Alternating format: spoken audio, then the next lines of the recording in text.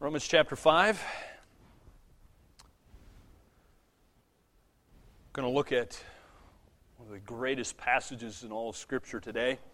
Romans 5 verses 1 through 11 show us the blessings of justification. We've been talking about justification by faith alone, and now God, the Holy Spirit, is giving us the wonderful blessings that come to those who have this faith, those who have put their faith in Christ alone for salvation. And we're going to answer a vitally important question today. Do you have assurance of hope? Do you have assurance of hope? Now, since Romans is a book of logic, I guess that's one of the reasons I love the book of Romans. It is certainly a book of logic. And because it is so, it is a book of therefores. It's a book of therefores. Today we're going to think about one of those therefores. In fact, there are two therefores in our passage today, which essentially give us the same idea. You'll see Romans 5 verse 1, you'll see one of those therefores, and then also Romans 5 verse 9, you see the other therefore. Now, let me just give you the short list of the therefores in the book of Romans, okay? You need to take note. Whenever you see a therefore, you must ask the question, what is it there for? Okay, here's the short list, okay? We have the therefore of condemnation in Romans 3 verse 20. You also have the therefore of justification by faith alone in Romans 5 verse 1 and also verse 9. You have the therefore of no condemnation in Romans 8 verse 1. And the therefore of dedication in Romans 12 verse 1. Interestingly enough, those are some of my favorite verses in all of the Bible. And they happen to be the therefores of Romans. Now, in the book of Romans, the Apostle Paul is presenting his case. Think of the Apostle Paul as a lawyer. He's presenting his case. And you ask, well, what is his case? Well, he is striving to prove the key verse of the entire book of Romans. And in case you've forgotten what that is already, the key verse in the book of Romans is Romans 1 verse 17. Here it is. This is what it says. For in the gospel, the righteousness of God is revealed from faith for faith, as it is written, the righteous shall live by faith.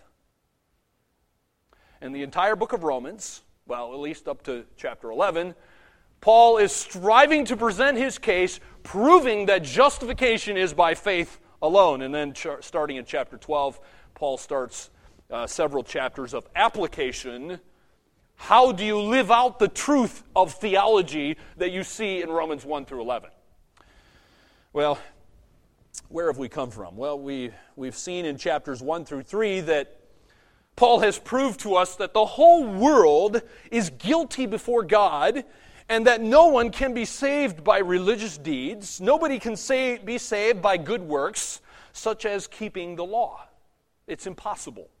You cannot get to heaven by keeping the law or religious deeds, or good works. They will never get you to heaven. You earn hell and the lake of fire if you try that route. And then in chapter 4, we saw that Paul explained that God's word, or God's way of salvation, has always been by grace, through faith, through Christ alone. It's always been that way, even in the Old Testament. And he used the father of the nation of Israel to prove his point. Abraham was the primary illustration in Romans 4 to prove that. Now, if you were in the city of Rome reading this letter, if you were a reader of this letter, and you happened to stop at the end of Romans chapter 4, you would know that you need to be saved and that you could be saved. But there is much more that God wants us to know, I should say, much more that He wants us to know, and we need to know about justification by faith. Much more you need to know than just that. For example, think of this important question. Can you be sure that salvation will last?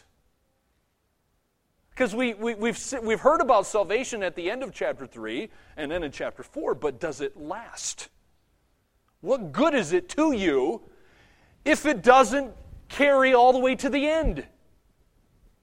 That's an important question. Well, in other words, let me put it to you this way, my friends. Is eternal security really eternal? Can you think of any more important question than that? Is eternal security really eternal? Well, here's another good question that Romans 5 brings up and answers. How is it possible for God to save a sinner through the death of Christ on the cross? How is that possible? Well, we're all sinners.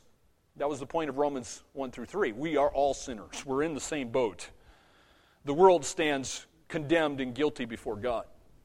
Romans 5 is Paul's explanation of the last two words of Romans 4. What are the last two words of Romans 4? Our justification. Our justification. Romans 5 expands on that and explains those two basic truths to us. So, in Romans 5, we're not going to look at the entire chapter today. We're just going to look at the first 11 verses. And so, there's two basic truths that come up in the Romans chapter 5. First of all, today we're going to look at the blessings of justification by faith alone. And then, Lord willing, next week we will look at the basis for our justification. What is the basis? We will see that in the last part of Romans 5. So today we're going to study the blessings of justification. What are these wonderful blessings that everybody who has received Christ by faith alone? Now, in listing these blessings, Paul is accomplishing two purposes, okay? Think about this. Number one, first, he told how wonderful it is to be a Christian. It is wonderful to be a Christian, my friends. My friend, if you are a Christian today, then you should be filled with joy and happiness. You should be. Sadly, too many Christians are not. You say, well, why should we be filled with joy and happiness? Because justification is not just simply a guarantee of heaven. It is not just fire insurance. Yes, the guarantee of heaven is thrilling. The guarantee of heaven is a thrilling thing. It is a joyous thing. It is a happy thing. But it is also the source of tremendous blessing that we enjoy here and now. It's not just something you get to look forward to in the future if you're a Christian. The joy of justification is going to happen now. That is great news. That is wonderful news. My hope, my friends, my hope is not only in the future, but my hope is in the present right now. It's right now. Well, that was the first purpose. The second purpose was to assure his readers that justification is a lasting thing. Is eternal security really eternal? And the answer that Paul gives undoubtedly is yes, eternal security is eternal. His Jewish readers in particular would ask the question, can this spiritual experience last if it does not require obedience to the law? Can this spiritual experience last? Well, what about trials and suffering of life? How do they play into this? Well, Romans 5 addresses that. What about the coming judgment? Romans 5 addresses that. You know, when God declared us righteous in Jesus Christ, He gave us 7 spiritual blessings of justification that we see here in the first 11 verses of Romans 5. And these spiritual blessings assure us that we have eternal security.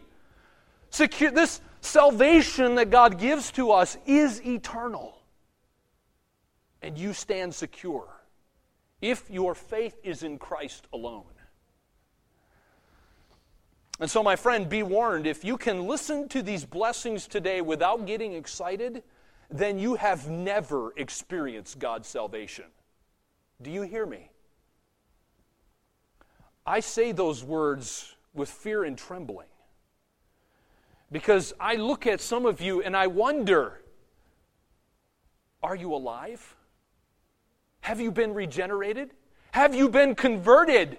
Have you put your faith in Christ alone? I look at some of you and I do not see observable fruit. And God calls us to be fruit inspectors, Matthew chapter 7. So when I be a fruit, as I'm trying to do what Christ told me to do, be a fruit inspector, I'm looking for observable fruit. And some of you don't appear to be alive. And Jesus said, when the tree is dead, cut it down. Throw it into the fire. It is useless. So my friend, are you alive? Does Jesus know you? Does Jesus know you? If you can look at these blessings without getting excited, then you have never experienced God's salvation. And I pray that God would open your eyes to behold wonderful things from His Word today. So let's look at these blessings of justification. What are the blessings of justification? Number one, It's a simple message today with powerful, wonderful truths, okay? We're just answering this question. What are the blessings of justification? Number one, peace with God. Peace with God. Now, I want you to take note as we go through these first 11 verses of Romans 5. We see that Romans 5 starts with a therefore.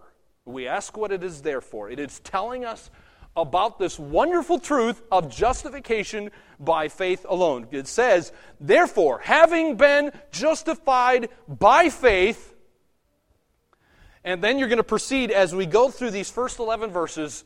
And when I was observing this passage this week, the Holy Spirit hit me between the eyes because over and over and over again, at least 7 times, I'm going to give you 7 spiritual blessings. It says, look at the next words in Romans 5:1. We have. Over and over again, Romans 5:1 through 11, it says, we have. Because of justification by faith alone, we have. Okay? Verse 2, it says, we have. Verse 3, we have. And it goes on and on and on through this passage. Because of justification by faith alone, we have. Well, we have what? What do we have? What are these blessings? What do we have? Okay? Well, let's look at these, okay? The we haves are the blessings of justification by faith alone. Okay? Number one, we have peace with God. And notice how it comes. Look at the end of verse 1. How does it come to you? It is only through our Lord Jesus Christ. Peace with God comes through our Lord Jesus Christ. Now, why is this a blessing, you might say? Why is this a blessing? Because the unsaved person is an enemy of God. My friend, if you are sitting here today and you have never put your faith in Christ alone, you are unsaved. And that makes you God's enemy. You say, well, where is that in the Bible? Look at Romans 5, verse 10. Look, Romans 5, verse 10. For if when we were enemies, we were reconciled to God. So, before you are reconciled to God, you are an enemy of God. Now, there's 2 verses from the book of Isaiah that make the matter very, very clear, I think. Isaiah 48, verse 22 says, there is no peace, says the Lord, for the wicked. There is no peace for the wicked. Isaiah 37, verse 17a, the effect of righteousness will be peace. So the wicked don't have peace, so how does it come? Well, it's the effect of righteousness. That's how peace comes. Condemnation means that God declares us sinners, which is a declaration of war. God declares war on sinners. They are His enemy.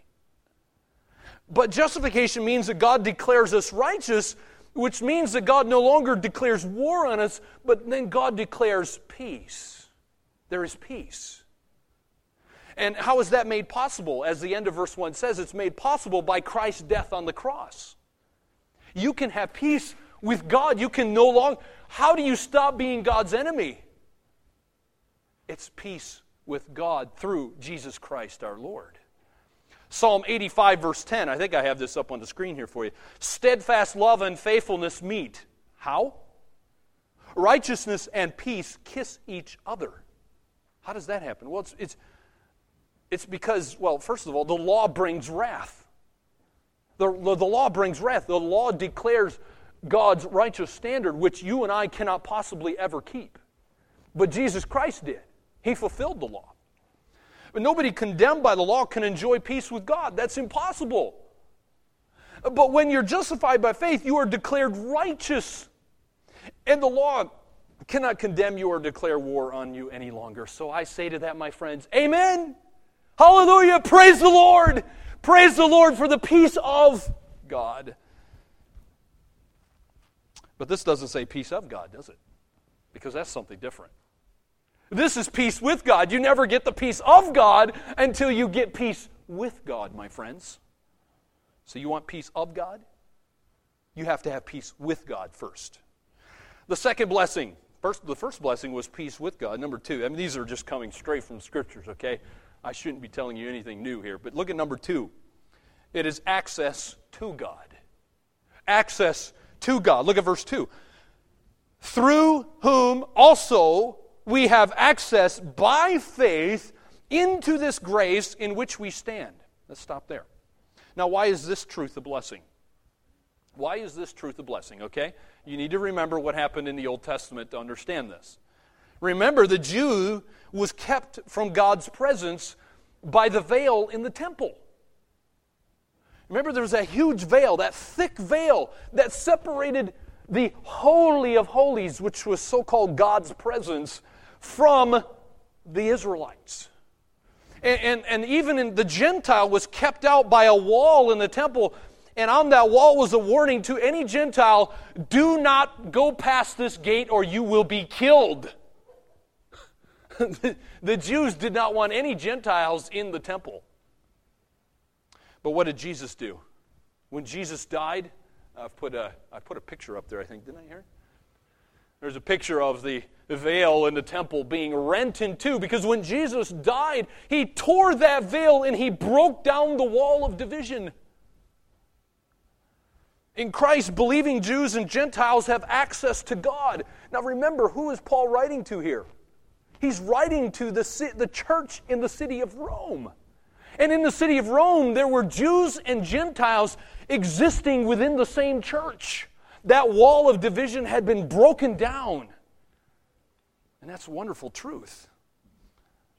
That in Christ, believing Jews and Gentiles have access to God, and then because of that, we can draw on those inexhaustible riches of God's grace. We stand, notice as it says there in verse 2, we stand in God's grace. We don't stand in the law. You cannot stand in the law. Every Christian should love that word access in verse 2. Every Christian should love that. That is an awesome word. What does it mean? It means a bringing in. It means an introduction. But the thought is that those who have been justified receive acceptance by God, and you are able to enjoy God's grace.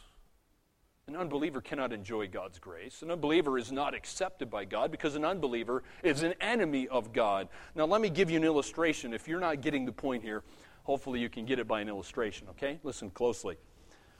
One day there was a little boy stood out he was standing outside the gates of Buckingham Palace in London, England. He wanted to talk to the king, but he was sternly repelled by the guards at the gate. And as he was wiping the tears from his eyes because he was so despondent and so in despair, he was so looking forward to getting to talk to the king and see the king. He was crying, and as he was crying, a well-dressed man came along. This well-dressed man asked the little boy to explain his trouble. And when the man heard the story, he smiled and said, "Here, hold my hand, sonny. I'll get you in. Just never mind those soldiers." The little boy took the man's hand. He didn't know who he was. And to his surprise, he saw the soldiers leap to attention. They presented arms as his new friend approached the gates of Buckingham Palace.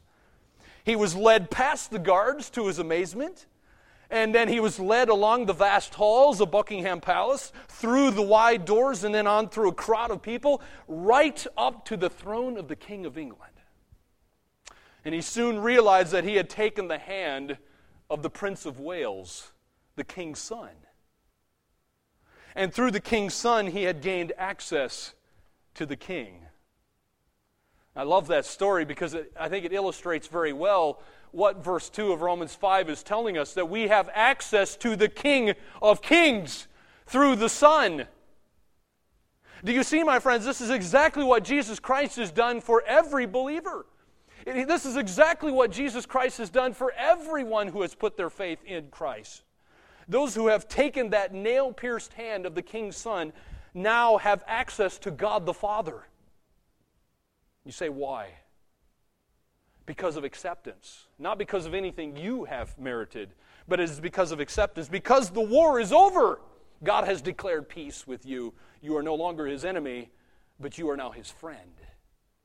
God no longer looks upon a believer with disfavor and wrath, but He looks upon you as an adopted son.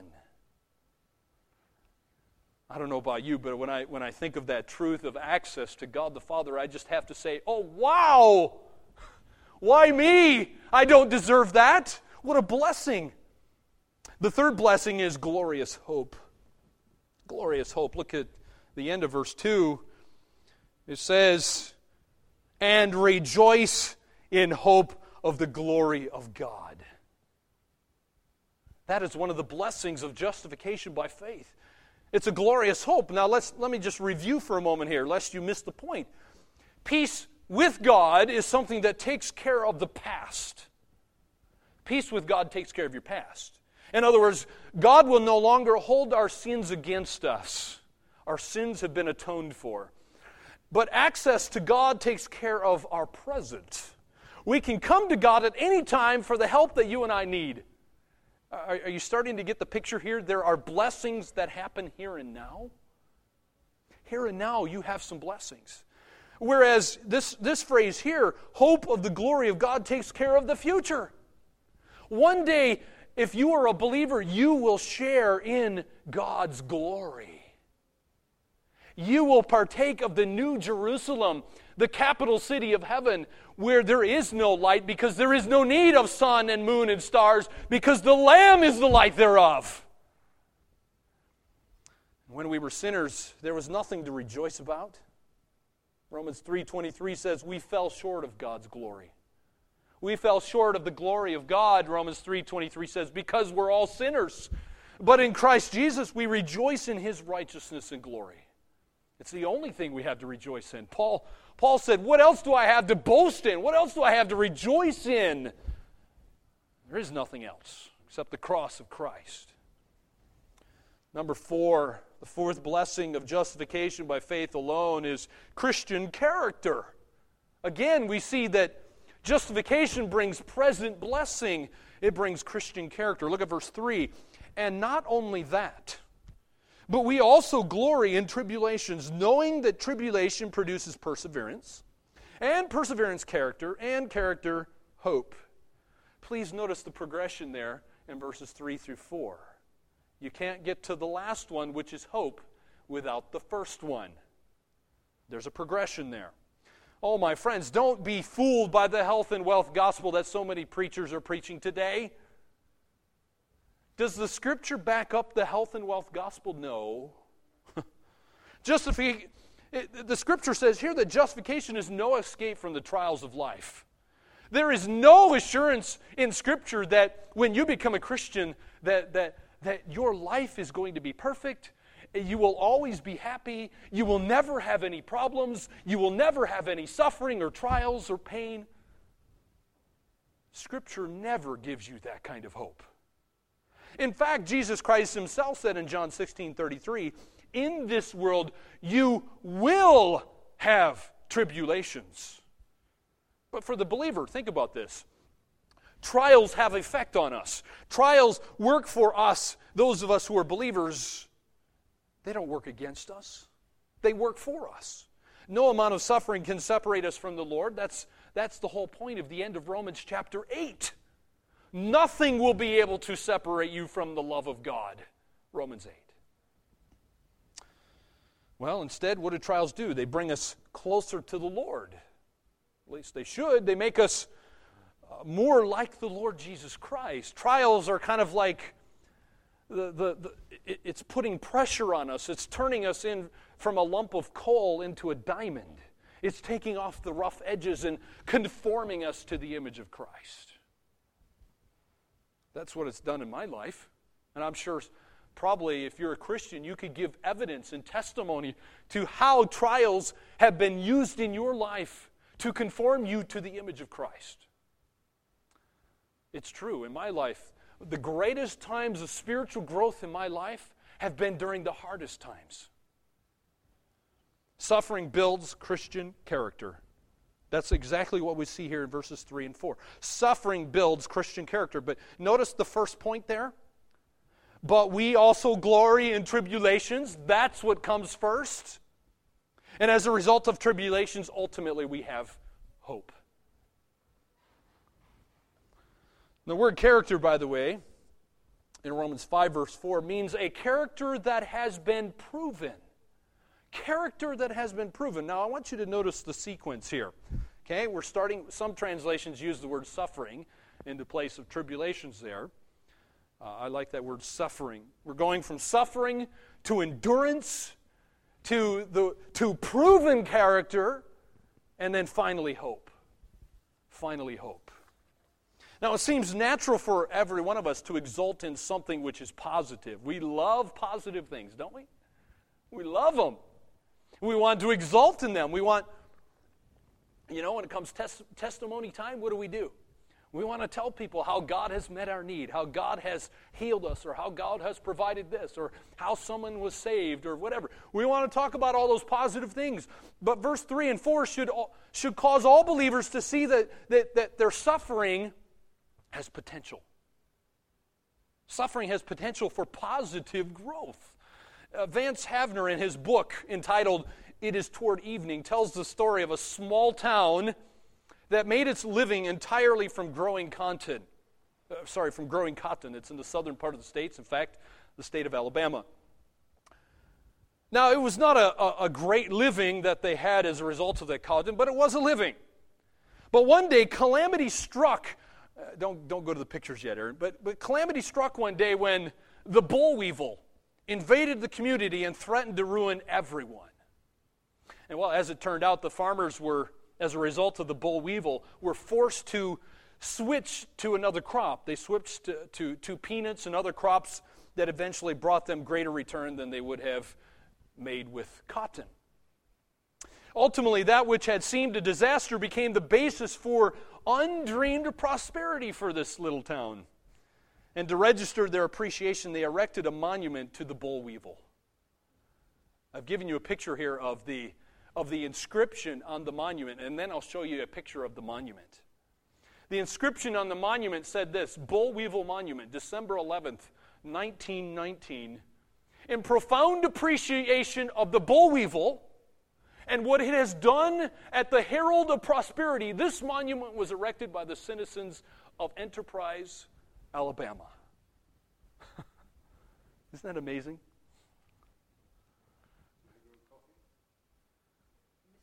I don't know. It'd be, it's Coffee County. I don't know, maybe, but only in the Bible Belt of the United States do they erect monuments to boll weevils for destroying their crops. Don't you just love the attitude that these people have? They could see divine providence here. My friends, we all have boll weevil experiences. Every one of us has boll weevil experiences. I don't know what they are in your life necessarily. It could be financial difficulties. Maybe for some of us, the recession has had a bad effect on us. Maybe it's job failure. Hey, I lost a job not that long ago. Maybe it's relational disappointments. Maybe some relationship you have isn't going very well or hasn't gone well. Maybe you're having some emotional hurt in your life of some kind. Maybe it's even a physical hurt. I'm dealing with a benign tumor on my spine, which isn't very nice. But you know what? I'm thankful for that. In a way, that's a boll weevil that I'm dealing with. Maybe you have some sort of a boll weevil experience you're dealing with. But my friends, I hope you look at those in the light of divine providence. These are trials that can bump us out of our old ways and can force us into finding new ways to live for God's glory. Many so-called tragedies can turn to triumphs by God's grace. Let me read to you.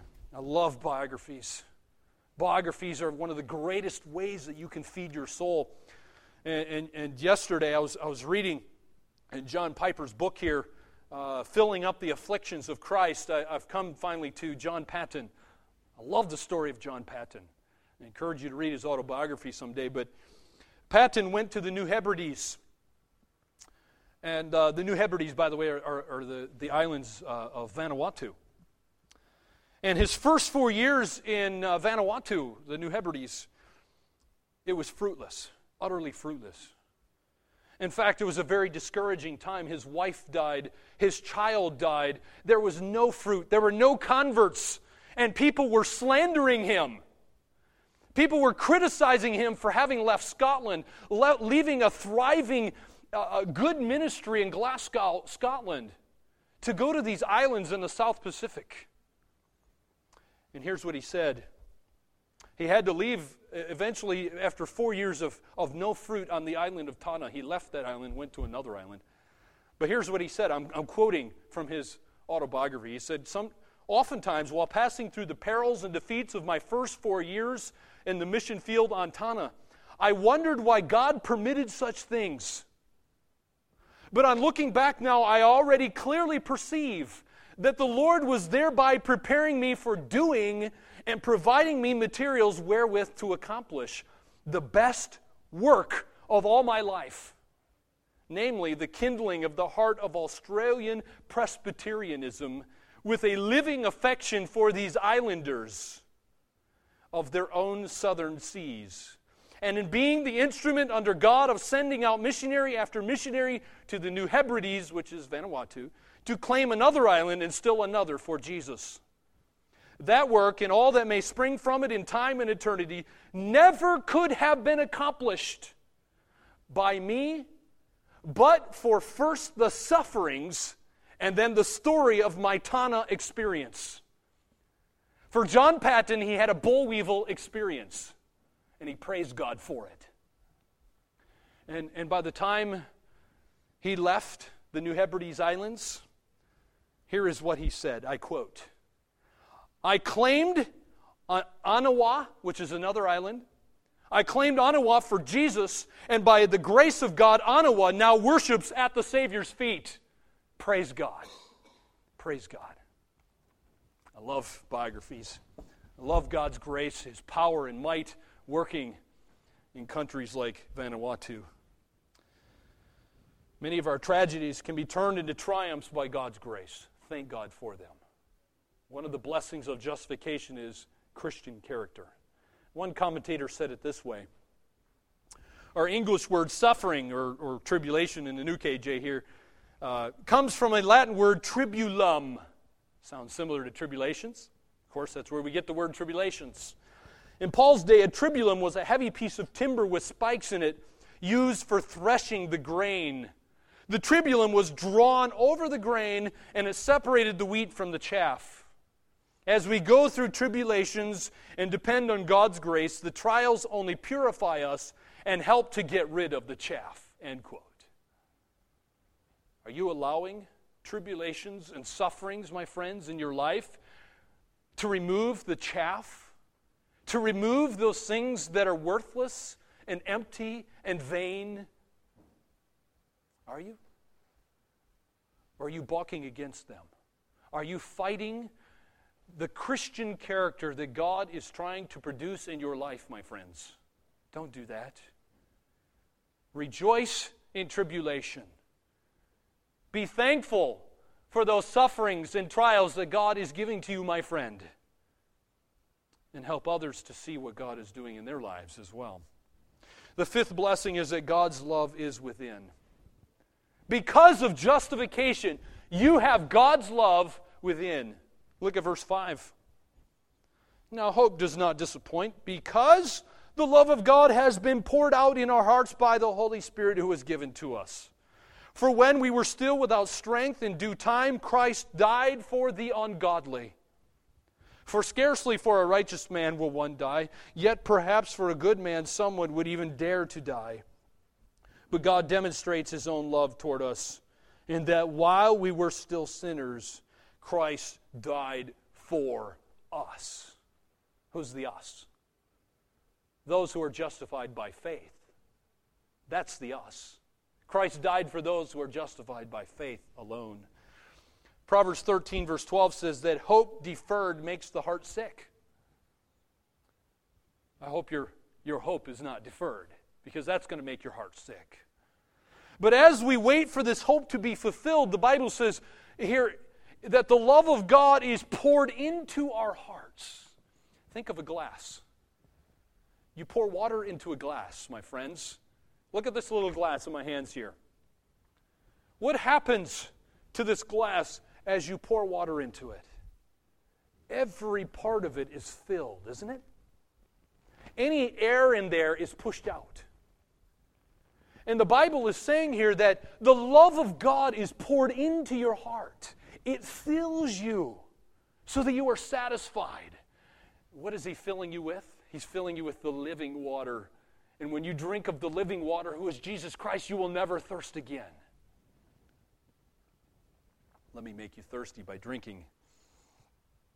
Now note here, this is very interesting. If you are observing carefully in this passage, you will note that the first three fruit of the Spirit are experienced in Romans chapter 5. We see love. What's the first fruit of the Spirit? Love, right? Look at Romans 5, verse 5. Now hope does not disappoint because the love of God has been poured out in our hearts. What's the second fruit of the Spirit? We have love, joy. Look at verse 2. Through whom also we have access by faith into this grace in which we stand and rejoice. Joy. What's the third fruit of the Spirit? Peace. Look at verse 1. Therefore, having been justified by faith, we have peace. So, before you and I were saved, if you're a Christian, God proved His love to you. How did He prove His love? How do you know that God loves you? The greatest way that God has demonstrated His love to you is in verse 8, right? How did God demonstrate His love to you? In that while you were yet sinners, Christ died for us. God proved His love by sending Christ to die for us. And now that we are His children, surely He's going to love us even more. We were His enemies.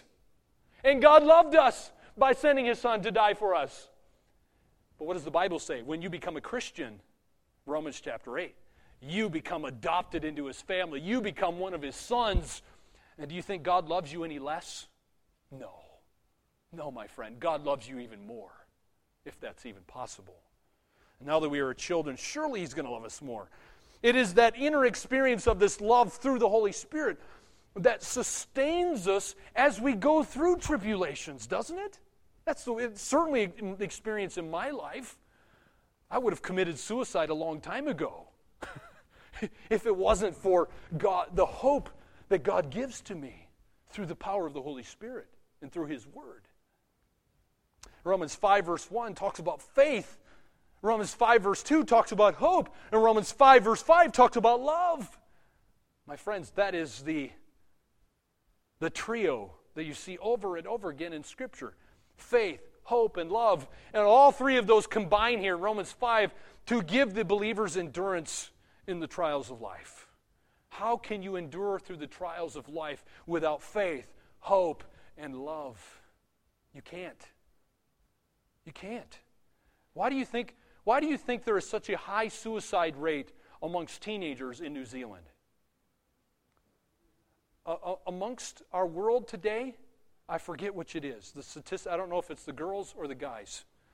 New Zealand ranks number 1 in suicide, teenage suicide. I don't remember if it's the guys or the girls. Why? New Zealand's not that bad of a place to live, is it? You know, physically speaking, I mean, it's a beautiful country. You know, it's not a third world country. We got lots of good food to eat. We got clean, fresh water to drink. It's fairly peaceful, relatively speaking. Not like Israel. So why are all these teens committing suicide? It's because they don't have the fruit of the Spirit. They don't have love, joy, and peace. Because they have never been justified by faith. They can't endure the trials of life without that. And because they love themselves too much instead of loving God, they commit suicide. Well, endurance makes it possible for the believer to grow in character. How are you going to endure? How are you going to persevere? How are you going to be matured as a child of God? Well, that requires endurance. That requires perseverance. You notice that's one of the things mentioned here. The publication Daily Bread's written an interesting story I want to relate to you. During the Revolutionary War, that's the war for independence in the States that took place during the late 1700s, Anyway, during that Revolutionary War, there was a faithful preacher of the gospel by the name of Peter Miller. He lived near a fellow who hated him intensely for his Christian life and testimony. In fact, this man violently opposed him, ridiculed the people of the church, and one day the unbeliever was found guilty of treason and was sentenced to death by hanging.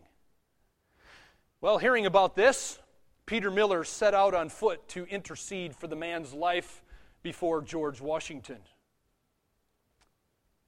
The general listened to the minister's earnest plea, but told him he did not feel he should pardon his friend. "My friend? He is not my friend," answered Miller.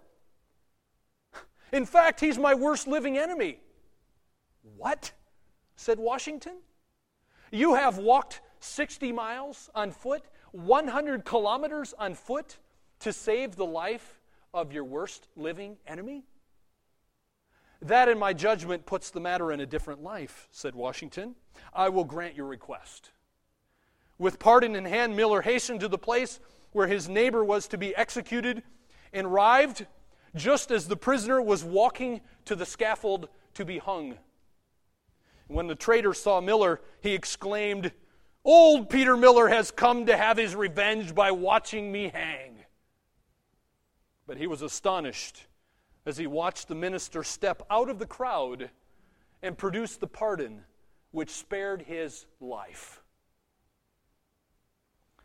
My friends, no doubt Peter Miller performed a noble act that day, didn't he?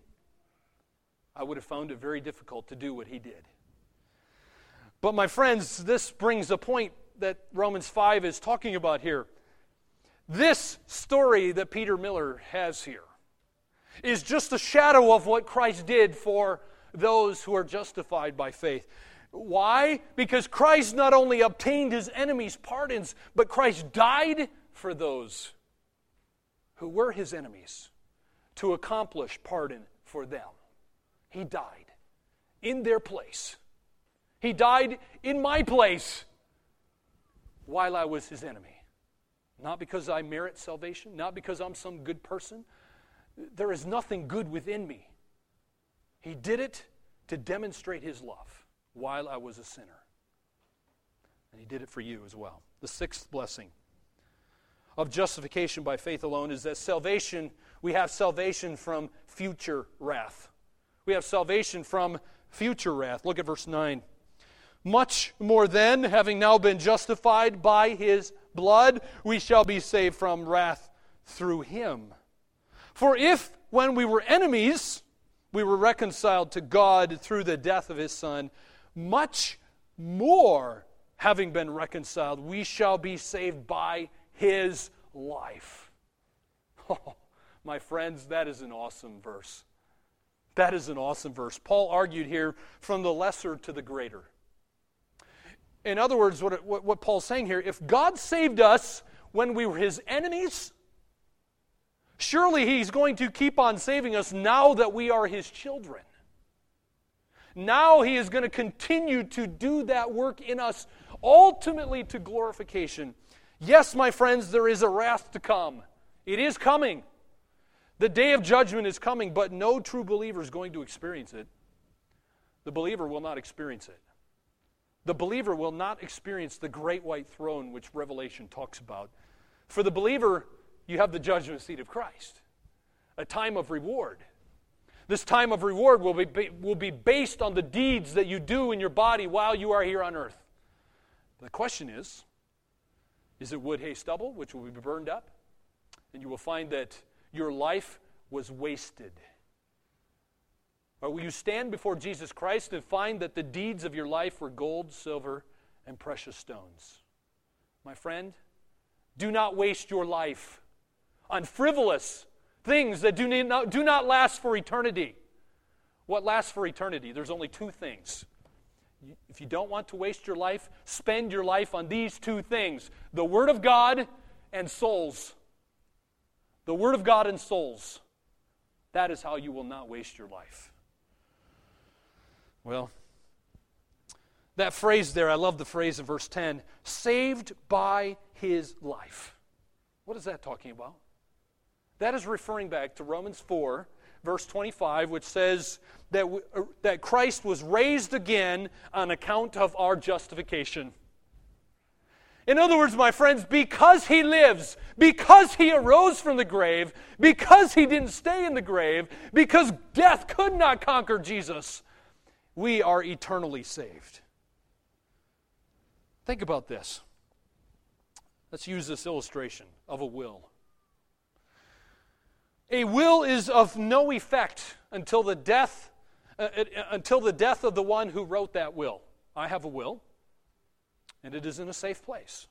My father-in-law is the executor of that will, so that if it be the Lord's will for me to die, and my children should survive me, then, Lord willing, my father-in-law, who is still alive, would be the executor of that will, so that my children would be taken care of.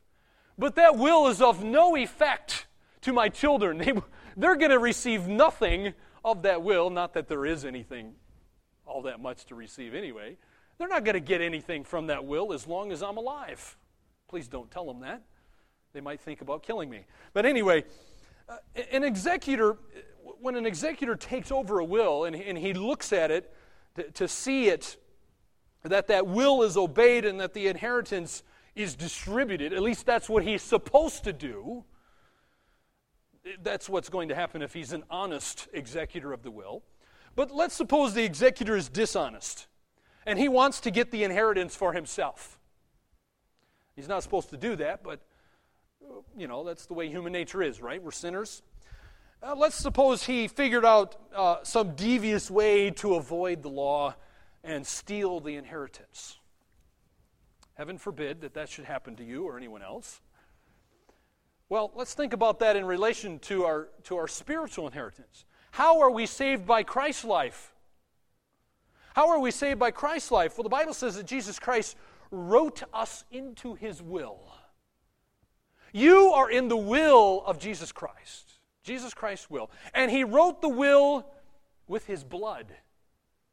Jesus said in Luke 22, verse 20, "This cup is the new covenant." How? In my blood, which is shed for you. He died so that the will would be in force, and then you know what He did? Because what? The will is of no effect as long as the person's alive, right? So Christ died, brought the will into effect, and then He arose again from the dead. He returned to heaven that He might enforce that will Himself and then distribute the inheritance. That is how we are saved by His life. We are saved on account of His resurrection. That's how we're saved by His life. Isn't that a wonderful truth? I love it. The seventh and last blessing of justification by faith alone is reconciliation with God. Reconciliation with God. Look at verse 11. And not only that, notice, here we go. Again, we also rejoice in God through our Lord Jesus Christ, through whom we have. There we go. There's those two words again. We have. We've seen them over and over and over again. As a result of justification by faith, we have. What do we have? We have now received the reconciliation. That's a wonderful word, reconciliation. You need to know that word well. You need to study that word. You need to pray about that word. You need to thank God for that word because it means to be brought back into fellowship with God. In Romans chapter 1, we saw that Paul explained how men declared war on God. Men defied God. In the light of His plain revelation, we defied God. We declared war on God. And because of this, we deserve eternal condemnation. That's what Romans 1 says. We suppress the truth. Even though that truth is plain, it's in our face, it's all around us. His creation is plain that there is a Creator who has designed all this. It is plain. It is simple. It's in our face. You cannot miss it. But what do? We suppress it. We suppress the truth. And in the light of that, what did God do? Did God declare war on us? We declared war on Him. Did God declare war on us? No. Instead, what did God do?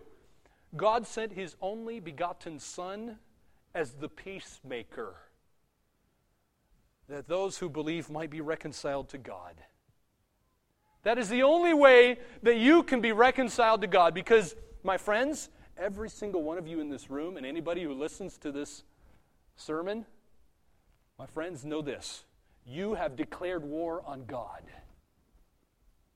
But God did not declare war on you. He sent His peacemaker, who is Jesus Christ, to make peace. The only hope that you and I have. Now, how do we respond to this passage of Scripture? How do we respond to these wonderful blessings of justification? Well, let me give you just one point of application, which I think is very clear in verse 11. Verse 11 gives us the answer. Verse 11 gives us the answer. It says, and not only that, but we also rejoice in who? We rejoice in God through our Lord Jesus Christ, through whom we have now received the reconciliation. In other words, my friends, we exult in God Himself.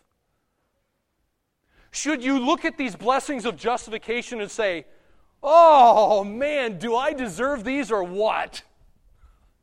No! You don't deserve any of these blessings of justification. That's not why you get these. My friends, you should not boast in these. You should not glory in these. You should glory in the cross of Christ. We should boast and exult in God Himself. Our rejoicing, by the way, is not some theological chest beating. This is not some theological chest beating and say, oh, look at me. No. You ought to have a humble confidence in God. Listen to what John Stott said about this section. I quote, we should be the most positive people in the world. We cannot mooch round the place with a drooping hang-dog expression. We cannot drag our way through life moaning and groaning. We cannot always be looking on the dark side of everything as negative prophets of doom. No, we exult in God. Then every part of our life becomes suffused with glory. Christian worship becomes a joyful celebration of God, and Christian living a joyful service of God. So come, let us exult in God together. End quote. I love it. That's a great way to put it. That's exactly what verse 11 is saying. Not only that, we also rejoice in God through our Lord Jesus Christ. My friend, are you doing that? Are you doing that? I tell you, it's a bit depressing when I look at some of you sing. I just got to tell you this, okay? And when I'm looking at you preaching, it's a bit depressing sometimes. Show the joy of Jesus on your face. Let your heart inform your face of what your heart is thinking. What does the Bible say, by the way? Out of the abundance of the heart, the mouth speaks. My friends, if your heart is not speaking and rejoicing in God Himself and what He has done for you, then there is nothing going on in your heart. Your heart is dead. And you need to pray for God to regenerate your heart, to open your eyes to behold the wonderful truths of justification by faith. You don't know it if you're not rejoicing in it. Well, isn't justification a blessing, my friends? Can you say amen? Amen? Now, that didn't sound convincing. Okay, here's my point. Out of the abundance of the heart, the mouth speaks. And I ask the question, isn't justification a blessing? And what do I get? No, that's not good enough. Let's say that again. Isn't justification a blessing? Amen. Amen. Well, a review of these 7 blessings of justification shows us just how certain our salvation is in Christ. It is certain, my friends. So the question we ask, do you have assurance of hope? Do you have eternal security? Is eternal security really eternal? And the answer is absolutely yes. All Christians are eternally secure. But if you're not a Christian, my friend, you are not eternally secure. My friends, if you have never put your faith in Christ alone, by His grace, in Christ alone, then you're not saved. You are on your way to the lake of fire, and you will burn forever in the lake of fire.